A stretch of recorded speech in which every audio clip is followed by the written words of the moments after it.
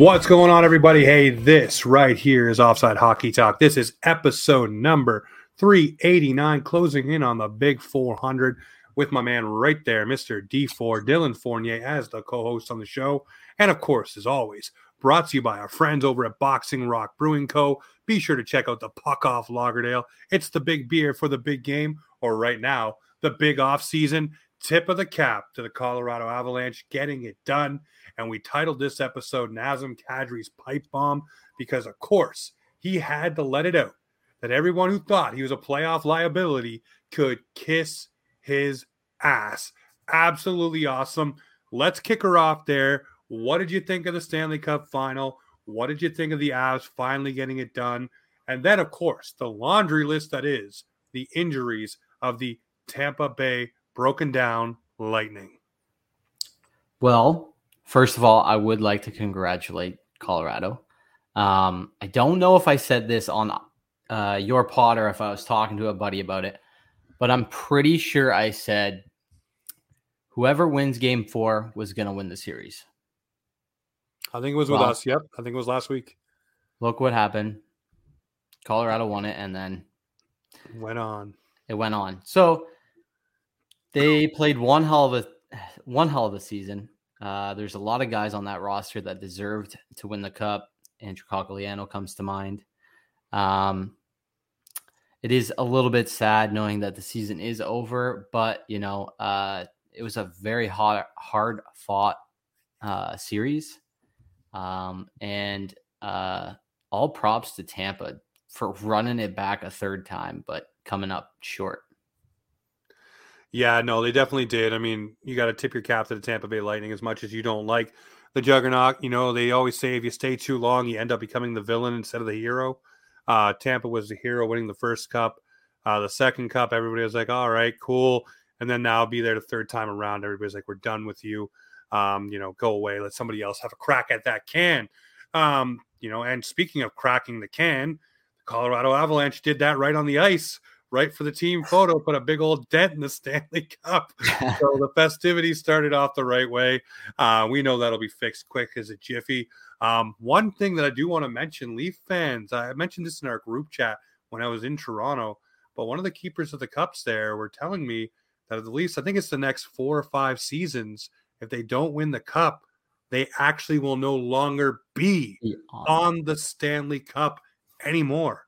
So we have a window that needs to get some things done to keep the Toronto Maple Leafs on Lord Stanley mug, one of the franchises, of the National Hockey League that started off in the original 6 may not be there. I know, guys, we can make anything about the Toronto Maple Leafs, even the Avs winning the Cup. Look at that.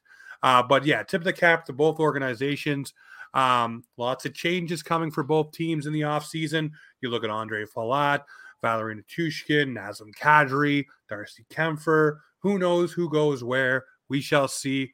But we'll kick it off there with the champs. Congrats to the Avs and the Avs fans. You let a lot of us jump on that bandwagon, so let's go. So get that out of the way. Congrats. So we got the show flow going on. I'm going to let you guys know. We're going to go through some topics, obviously, like we always do. But we got 2 things at the end now.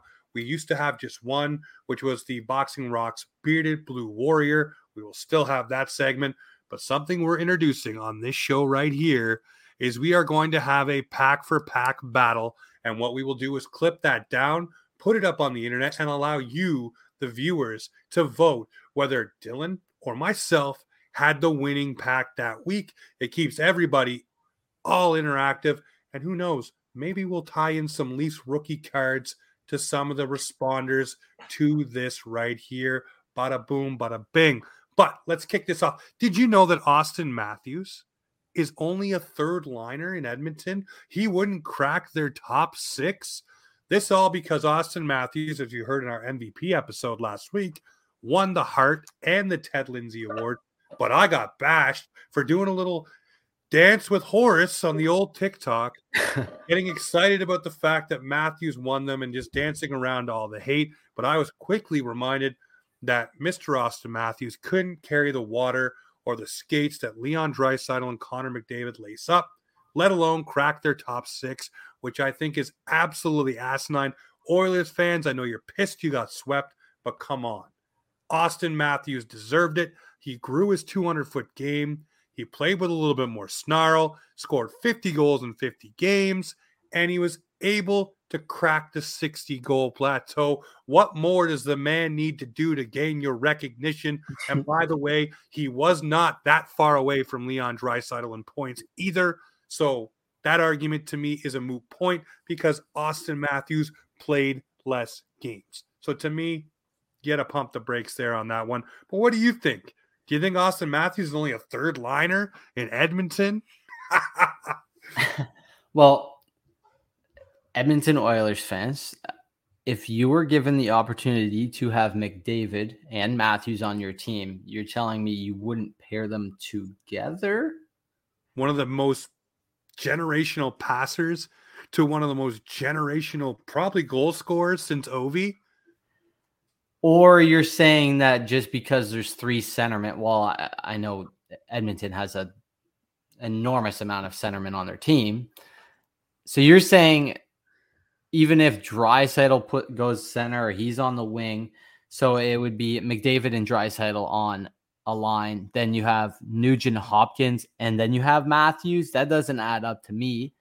So he has to be top six. Because who the heck are your wingers besides just Draisaitl?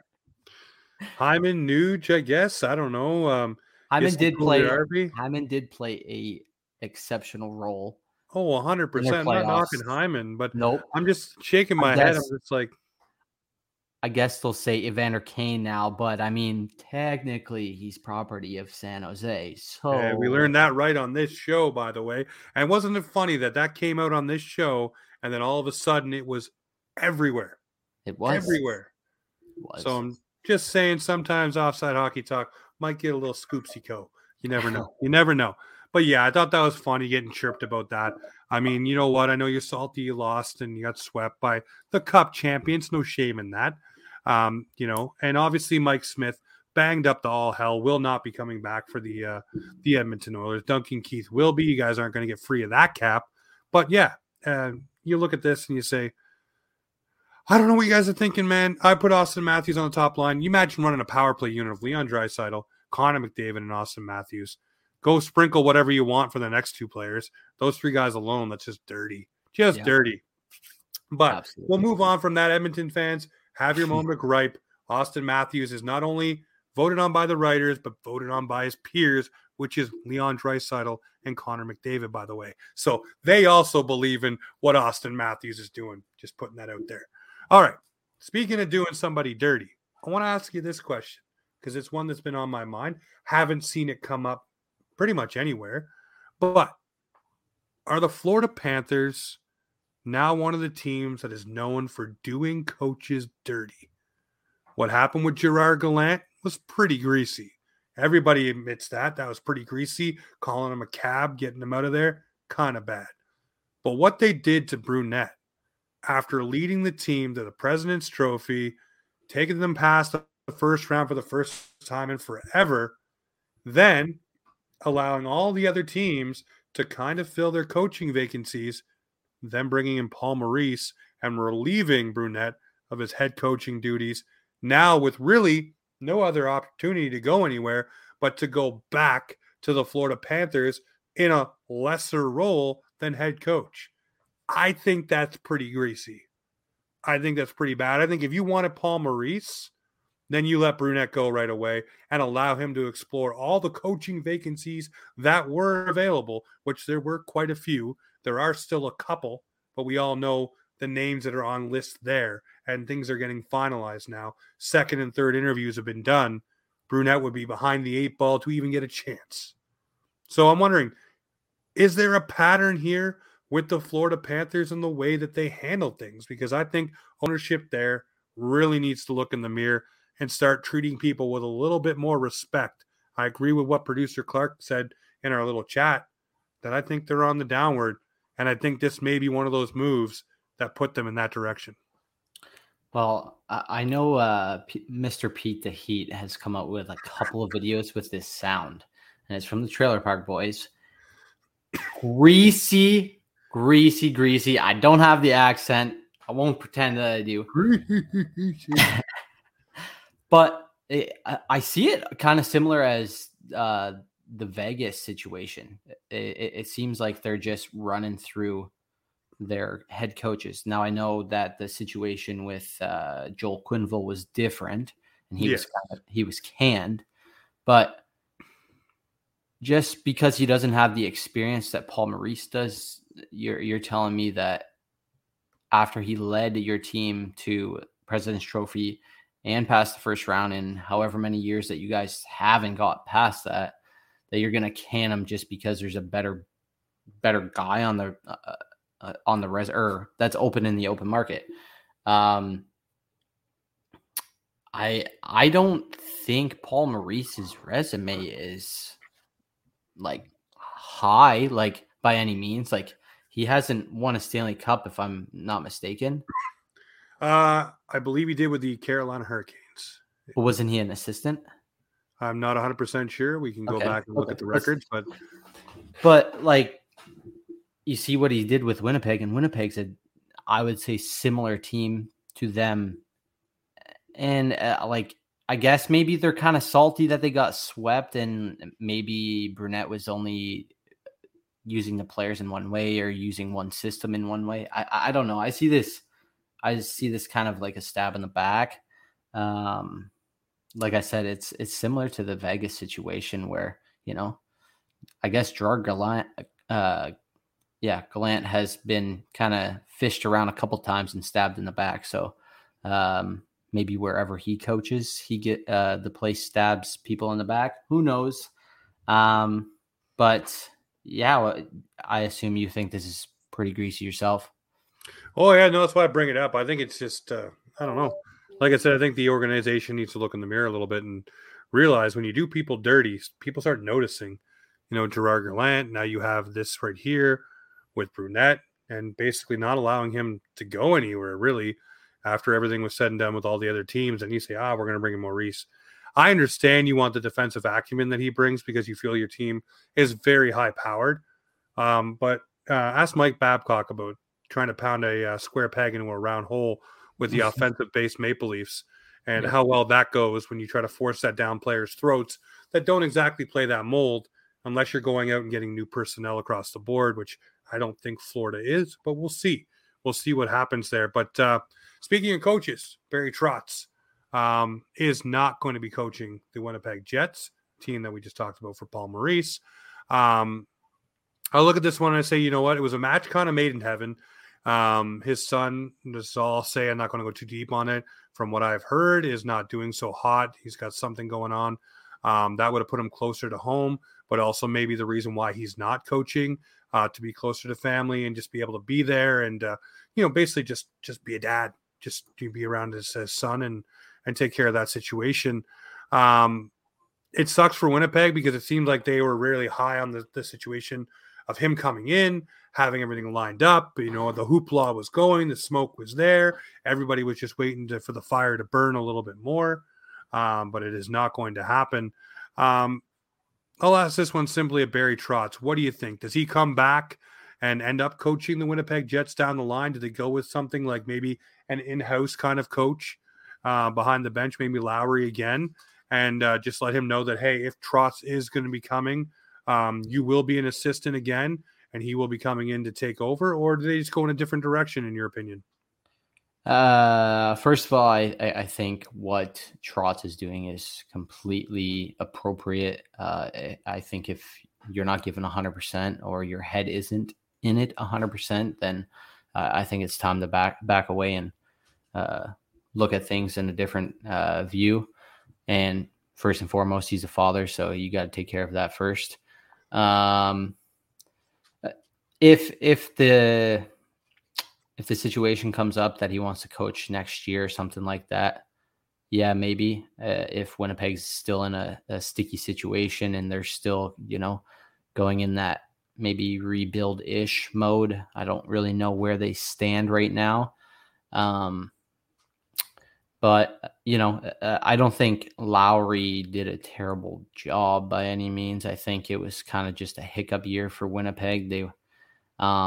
but I could see a lot of moves happening in Winnipeg also. So you don't want somebody that's been there with the team that who already competed in a crappy season to coach the team. So maybe they just go with, somebody that's not top dog, but somebody that's willing to stay in it for the long run and coach a team that's in a rebuild mode. No, definitely. I look at it and say, maybe toss Lowry a biscuit, let him run with it and see what happens. Especially if you are going to be running a team that is probably not going to be a top caliber team. By the way, things are being said about the squad. Seems like Scheifele wants out. Seems like Hellebuck's in rumors. And then you have this one dropped during the intermission. Pierre-Luc Dubois has informed the team that he is going to be testing unrestricted free agency. That could be a ploy just to get more money out of the Jets. But it does look like, and we'll call him this now, the problem child that is Pierre-Luc Dubois wants to find another team and see what he can get paid elsewhere. How would you feel if you're the Winnipeg Jets and their fans? This guy here was the trade piece for Patrick Laine, the former second overall pick. Dubois being the third. How does it shake out for you when a guy says, a year out, by the way, not 6 months from or anything like that, he's made his intentions clear an off season before that he is going to leave. So if you're the Winnipeg Jets, this is probably your time to get the most value. But how does that make Winnipeg Jets fans feel? And do you think Dubois is in the right here? I don't know if he's necessarily in the right, but I think I see a pattern, and I think that he just wants to be on a winning team. He did similar situation with Columbus. He was seeing that they were headed in a direction that he didn't want to go in, and he was like, okay, can you guys trade me or whatever, or whether it was Tortorella or not, that the situation was whatever. But it seems that when the team isn't doing so well, he wants out and he wants nothing to do with them. Then I see that he's just, I want to win a Stanley Cup and I want to be on a winning team. So he's not willing to be patient and stick it out. I think he's in the wrong. And for Winnipeg Jets fans, I would be sour if this was somebody, for say, naming names, Tavares or something like that, where, he wanted out of Long Island because he didn't see the team going in the right direction. He came to the Leafs and all of a sudden the Leafs aren't doing good or whatever. And he wants out of there too. I think the player's in the wrong, and, just because you're not being patient or just because you don't have patience doesn't mean that the grass is always greener on the other side, I guess. And clearly in this situation already once it isn't. So maybe he needs to reevaluate his playing. I don't know. But yeah, what do you think? Do you think he is doing Winnipeg dirty or? Oh, I definitely think coming out a year in advance. I mean, you can say that internally, but to put that public, and I know maybe it calms the fires or maybe stokes the flame. I don't know, but yeah, to say that publicly, I just think it puts a target on your back for the fan base because now they're not going to want you there, which is going to force management's hand to probably trade you this offseason because it's just going to be boo birds. And, unless you come out and blow the doors off and lead into a Stanley Cup, you're not going to win any favors there because you've already told those fans you don't want to be there. You're done. You're walking. See you later. Goodbye. Arrivederci. Don't like it here. So I think that really the writing's on the wall, and I don't think it's the right way to do it. I'm not always it's good for us. It's good podcast fodder for anybody who wants to write an article. It's great. But for fans, it's probably not the greatest feeling in the world, knowing a guy that has great potential to be a great player, not a superstar, but a great player is now wanting out of your organization. Maybe 1, 2, or 3 guys who want out of your organization. Really kind of leaves you in a lurch, especially a team like Winnipeg that needs all the help they can get, really. And I'm not knocking them. I'm just saying it's not a preferred destination for a lot of guys. So it really does suck. But you know what? We'll see what happens with Winnipeg and what shakes out. Want to get your opinion here. This wasn't in our show run, but obviously got released that the Sedin twins and Daniel Alfredsson are going to the Hockey Hall of Fame. What do you think of those two getting in? The Sedin twins, I like them. I love watching them play. And of course, Daniel Alfredsson. There was the big movement, get Alfie to the Hall. But again, these guys are getting in, and a guy like Alex Mogilny is not. So, what are your thoughts? I think I saw this on TikTok. Somebody said that I think it's Hendrick had some sort of trophy, Hart or something, maybe one season, and Daniel didn't. I don't think they're far in points. Maybe they are, but the only thing on Daniel's resume is really the gold medal, I think. Listen, if you're, in my eyes, if you're electing one in, you kind of have to elect the other. They kind of go hand in hand. They went hand in hand in the draft. You kind of have to send them here together. Daniel Alfredsson deserves it by a landslide. It's weird now that like I'm growing up and I'm seeing all these guys that I watched growing up go into the Hall of Fame. But somebody also like Roberto Luongo, people were saying that he didn't really deserve it either. Like he didn't win a Stanley Cup. He didn't win the Vezina. He was like very close, but he didn't. I don't know if there needs to be like a certain criteria or something like that here that, you have to have this, and this. I would like to see a breakdown, maybe just this is why he was selected because of, how great would that video be just to be like, we selected the Sedin twins because of A, B, C, and D. These are the things that we looked at the most, and you can just have it tabulated and put some sports personality on to say, this is what they decided. This is why, here's Roberto Luongo. This is his resume. This is why we selected him. This is why he's going in. I would be fine with that. At least it would give me peace to know what you're looking at.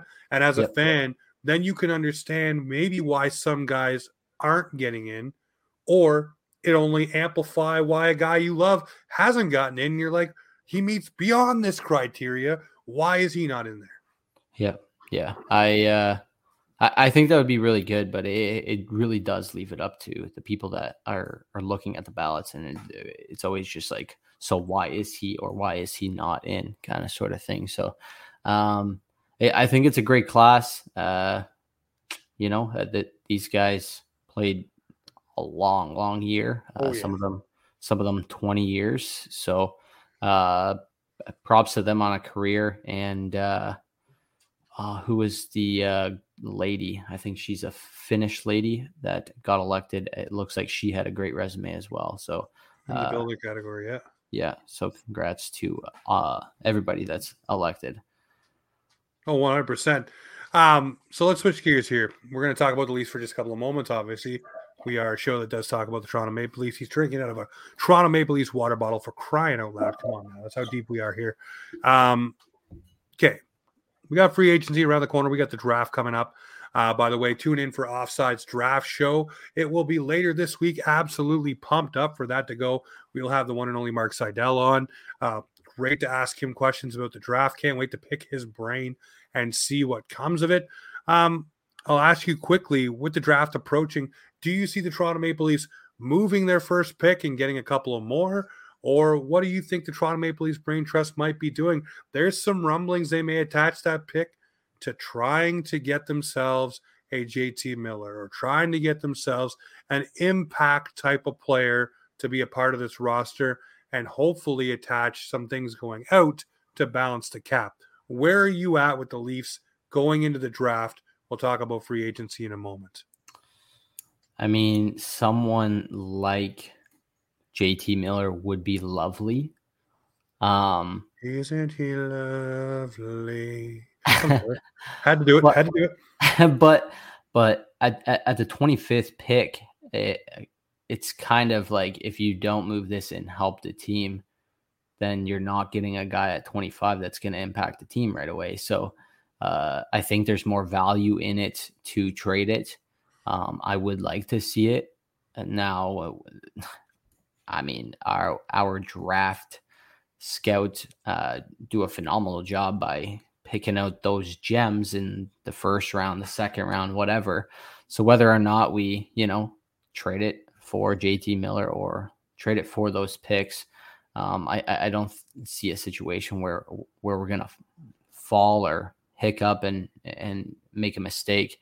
But I would really like to see somebody get traded to the Leafs to fill out that top six, because it is something of a focus that I think a lot of people in Leafs land would like to see attacked. Well, they may have a piece that wants to come in just before the trade deadline and fill some voids up in the top six. That starts with a K and ends with an I's. So wouldn't it be nice to see him in the lineup? But we'll never know. It would be very nice. Very nice. Yeah, no, definitely would love to see it. Obviously, Toronto Maple Leafs have a first, a third, and a seventh, the third being from the Winnipeg Jets. We'll see what shakes down on draft day. We know, like Kyle Dubas loves to be a bit of a mover and a shaker. We'll ask Mark Seidel what happens there. That'll be a fun one. He's always bang on, by the way, with the list. Go back and look if you don't believe me. This guy knows what he's talking about. Can't wait to get that episode in the bag and get it up for you guys. But hey, let's talk about the Leafs and the free agents, because that is very quickly approaching as well, my friend. The Leafs. Obviously, everybody's talking about what needs to be done. Tip of the cap for them for getting Timothy Liljegren done and having a defense pairing that could probably carry themselves for the next couple of years at a beautiful total of 2.4, I think it breaks down to. So that's pretty good, or 2.2, whatever it is. It's in that range. 2.2, yeah. So absolutely kudos to Kyle Dubas. I think it spells the Sandman probably going out the door. Lots of people don't want to see that. But I do think Liljegren getting the chance to play with Giordano really did take a step over Sandin when he got hurt. And that may, that's the thing about developing guys. You can use them as trade bait prospects, whatever you want to call it. So let's go free agency here. I want you to take 3 names, just 3, because there's so many names out there that you think may come to the Toronto Maple Leafs. And I'll give you my 3, and we can bicker back and forth if these guys are actually going to be a part of the Maple Leafs lineup. You got to make it realistic, though. You can't just go off the top of the board and say, I want Malkin, Subban, and Giroux. Let's go. First of all, technically, I know he is Leafs property as of right now, but he is an unrestricted free agent. So I'm going to go off and say Jack Campbell. Soup. Second of all, I would love to see Nick Paul on the team. Ooh, yeah. That's going to be I think it's going to be a pretty pricey one. It could be, but I don't think he really had a significant dominance in the last couple of rounds to really stick out. I know he did score against us, but that's another story. Water under the bridge. Who else do the Leafs go and acquire? Is James Reimer unrestricted or no? I don't think so. I think he's got one more year. I don't think this guy is either, but I did get a text after last show, and you asked the question who we should try and trade for. Jordan Greenway is another big man that I would like to see on the Leafs. He has connection with Mr. Matthews when he played in the development program. That's another name that sticks out to me. I'd have to look at the list actually again. So you can go ahead and name yours. All right. Well, my first on the Toronto Maple Leafs wish list is a guy that does a lot of what I love. If you know anything I say about defensemen, I love the guys who lay down in front of shots and will do it time and time again, play a little rough, not afraid to get bloodied up or whatever needs to be done. I want Josh Manson. I want Josh Manson in a Leafs uniform in a bad way. I think he's a guy who really could help this squad. Put him in the right situations. If you ship out Jake Muzzin, like everybody seems to want to do, which I don't want Jake Muzzin gone. I love Muzz. I'm buzzing for Muzz. But if you ship out Jake Muzzin, you have to have Josh Manson being the replacement for the shot blocking, minute munching, hitting guy that's on your decor. He could be that guy. So, yeah, no, I want that. I will second. He's not one of my picks, but I will second your Jack Campbell. But if you can't go that way, Gorgiev may be a nice little addition if you can go swing something there. And another player that I really would love to see the Toronto Maple Leafs add, I think he's going to get too significant of a payday, but it's a Burakovsky. Just a guy that can go and get it done. Another Swiss Army knife kind of guy that'll do anything asked of him. And that's kind of what the Leafs need this offseason. They need, and I said this last year, and you guys know this, I preach this. They need guys that understand what their role is, and that's why Mikheyev is getting out of town. He's going to go play somewhere else. They wanted him to be on that third line as part of the defensive thing. He wants to be a goal scorer. They met probably in the middle where he played up and down the lineup. But guys like David Kampf understand that they are the third or fourth line defensive center. Guys like Pierre Engvall understand their role. So they need guys to come in like a Nick Paul that understands he's not a top six guy. He's a guy in your bottom six that fills out, that plays the right roles, penalty kills, hits, block shots, whatever you need him to do. But that's what the Leafs need. And I think Burakovsky would fit that role, especially if you're shipping out a guy like Alex Kerfoot. Now, I know Burakovsky's a winger, so I'm not saying center position, but I'm just saying you bring in a guy like that to do those penalty kill, grind it out, whatever, keep the flow going kind of guys. The Leafs need more of those. So those are my guys right there. My last guy or couple that I would keep an eye on, Nikita Zadorov. I like the way he plays. Yeah, I've always liked the way he plays. He's played here in London. And then a veteran presence like Ian Cole on the back end would be really nice as well. He's somebody that blocks shots, and he's a pest, even though he's very short out there. Let me ask you this theory. Right now, the Toronto Maple Leafs have a conundrum in goal. Obviously, they don't know what they're going to do.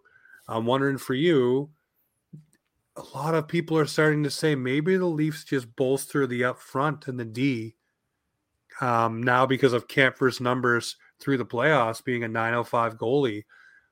People are saying, hey, maybe just go get a league average guy. Maybe go get a couple league average guys and just stock up front and stock up on D with the money you have and, be more dominant that way. Suppress the shots, block the shots, score more goals, usually the way you win the game. Do you subscribe to that notion? I mean, in free agency, who is that though? Like you, who's a I don't know, Gorgiev, Lindgren. There's lots of different kind of guys, right? Like Casey DeSmith, maybe. Like there's a couple names, but man, I think it would really hurt Leafs land if Campbell doesn't sign. Again, maybe Holtby can bring back something of what he was, but then again, like I think you would need to bring somebody, another goalie in to split the games with him. So, I don't know what would work. Let's see. And Casey DeSmith actually would work. He did play a great. He played a great first round, if I'm not mistaken. He had what was it, a 6-period game, but he cramped up against the Rangers. He has a .914 save percentage through 26 games and a .279. And it doesn't say his age. Oh, he's around 30 apparently. I mean, Kemper probably wants a lot of money, so I wouldn't attack that. And yeah, that's really Yaroslav Halak can't hold on to that. No. That load. Marc-Andre Fleury. I mean, if he took a significant pay cut, maybe, but he's $800K come play for the Leafs. He's still in the last leg of his career, and he's already had a amazing career, so I don't think he really needs to prove anything. Yeah, I don't know. We don't have any goalie in the pipeline that stands out to me that can take the reins either. So Yeah, no, you listen. I don't know. Wool looked all right. Shalgren looked okay. yeah, but that's only a That small does sample size, right? well. Got to start somewhere. Yep. You know, you got to start somewhere. Maybe you could bring in a veteran guy, or maybe you keep Peter Mrazek. No, no. We will see what happens, but no, I think the Leafs are going to go, and I don't know. I don't know what their plans are going to be. Obviously, if Campbell ends up being way too much, then you don't go that road. You just don't do it. So, you know, we'll see what happens there. But you know what? We'll swing into this one here. I don't have one beside me right now. I should have had one beside me. Right now, we're going to do the Boxing Rock Brewing Co.'s Bearded Blue Warrior of the Week, Mr. D4 Dylan Bournier. Who is your Boxing Rock Brewing Co.'s Bearded Blue Warrior? Let me think. I'm going to go with Nichushkin. Ooh, the Chooch. All right. Because you saw how he was walking around with that boot before that game 6. I know it takes a lot out of somebody to even put a skate on for that fact when you have something messed up. Props to him. There are a lot of other guys on either team that were in the Stanley Cup final that deserve our award here. But I'll kick it off with him because he had a phenomenal final series as well. Who's yours? Well, my Boxing Rock Brewing Co. is Bearded Blue Warrior. He was a liability. But apparently everyone can kiss his ass. Nazem Kadri. It has to be Nazem Kadri. And why do I say that? You look at his hand. Look at what he went through to get in the lineup. Not easy. You talk about Nikushin with his foot and all those things that he's going through. I look at Nazem Kadri and say all the stuff he endured this playoff run from fans, from other fan bases, just across the board, the hate, the vitriol, the viciousness. And he still came out, scored the overtime goal, you know, did everything he needed to do to help his team, was still out there battling, you know, had the hand injury, came back faster than it was Matt Sundin broken wrist fast. That's how that was, you know, done. If you remember how fast Matt Sundin came back with that broken wrist to the playoffs for the Maple Leafs back in the day. Yeah, that did happen, guys. They got past the first round. Yeah, Nazem Kadri is my Bearded Blue Warrior, man. I love what he brought. I love the fact that he didn't care that this episode is the Nazem Kadri pipe bomb because he dropped it right on national TV. And it was a shot across the bow to everyone who doubted him, everyone who had something negative to say. And was he a liability at one point? Yeah. Yeah, you were. You got suspended, 3 times out of the playoffs, which does hurt your team because look how valuable you were on the entirety of the run. It just shows what your value is, Naz. But hey, you have every right to rub it in anyone's face that held that against you. So congrats to you for winning the cup and congrats for winning my Bearded Blue Warrior, my friend. Let's go. I will say an honorable mention is Andrew Cogliano in that final game. I saw the way that they manipulated his glove so that he could put his hand through that thing. They had like a metal on metal or whatever it was stacked on that finger that he broke and had surgery on during this series. And he took several shots to the foot, and it looked like he was in a lot of pain during that final game. So props to him, especially on the amount of games that he has played. What's the old saying? No pain, no gain. And they gained themselves the most coveted prize in all of pro sports, the Stanley Cup. Well, we promised this one here. This is going to be the new segment. It is the Upper Deck Pack Battle. I got my cards from our buddies over at HFX Games here in Halifax. A bunch of beauties over there. Of course, I did pay full price for this. They didn't give them to me, but got to shout them out. They're awesome. They gave me some cool sleeves for my Young Guns. So how do you want to do this? I'm going to crack my pack. I'm doing it right now. Okay. You want to crack it together, or you crack yours, I crack mine? We'll crack together. We'll go card for card. So it is series 1 for me from the gas station. So I don't think it is a hobby box. So don't shuffle or anything. We'll just go card for card. Okay. Are we showing the camera? We're showing it to the camera. Okay. I might have to read backwards. Okay. Well, just look at it yourself and then flip it up. Okay. You go first. Jakob Silverberg. We'll start off with a little goaltender action, a little Ilya Samsonov. Bam. I got Joel Farabee from the Flyers. I got Marco Scandella. Solid defenseman. I've got one of many Stalls, Mr. Jordan Stahl. I got Mr. Ivan Barbashev. Nice. I've got centerman Chandler Stevenson from the Vegas Golden Knights. I got my insert here. I got my marquee rookie, Tanner Lasician. I've seen you pull him. Yes, a couple times. I have my insert, young gun. Bam. Nashville Predators defenseman Jeremy Davies. There you go. I will put this in a sleeve.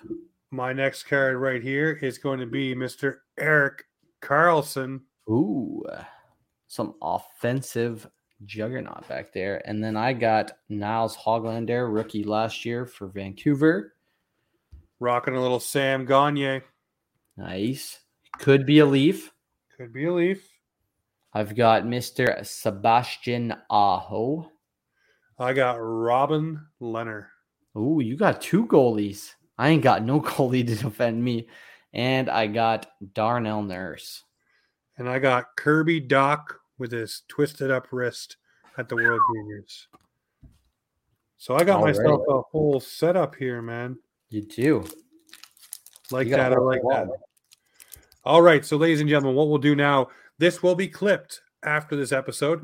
It'll be put up on our socials. You can vote which person had the better pack. It's called Pack Battles. We're starting it off this episode here. It's going to be a fun thing we do. We'll see who wins. Maybe we get a crazy pull. Who knows? But like I said, down the line, we'll probably end up giving away a Leaf rookie card as we get into these things with the best comment, whatever, create a lineup. I don't know. We'll figure something out. But this one right here, we'll put up for the vote. We'll see who wins, and we'll check it out next week on Tuesday to let you know. But hey, this right here has been Offside Hockey Talk. Proudly brought to you by Boxing Rock Brewing Co.'s Puck Off Lagerdale, because this is where hockey comes to talk.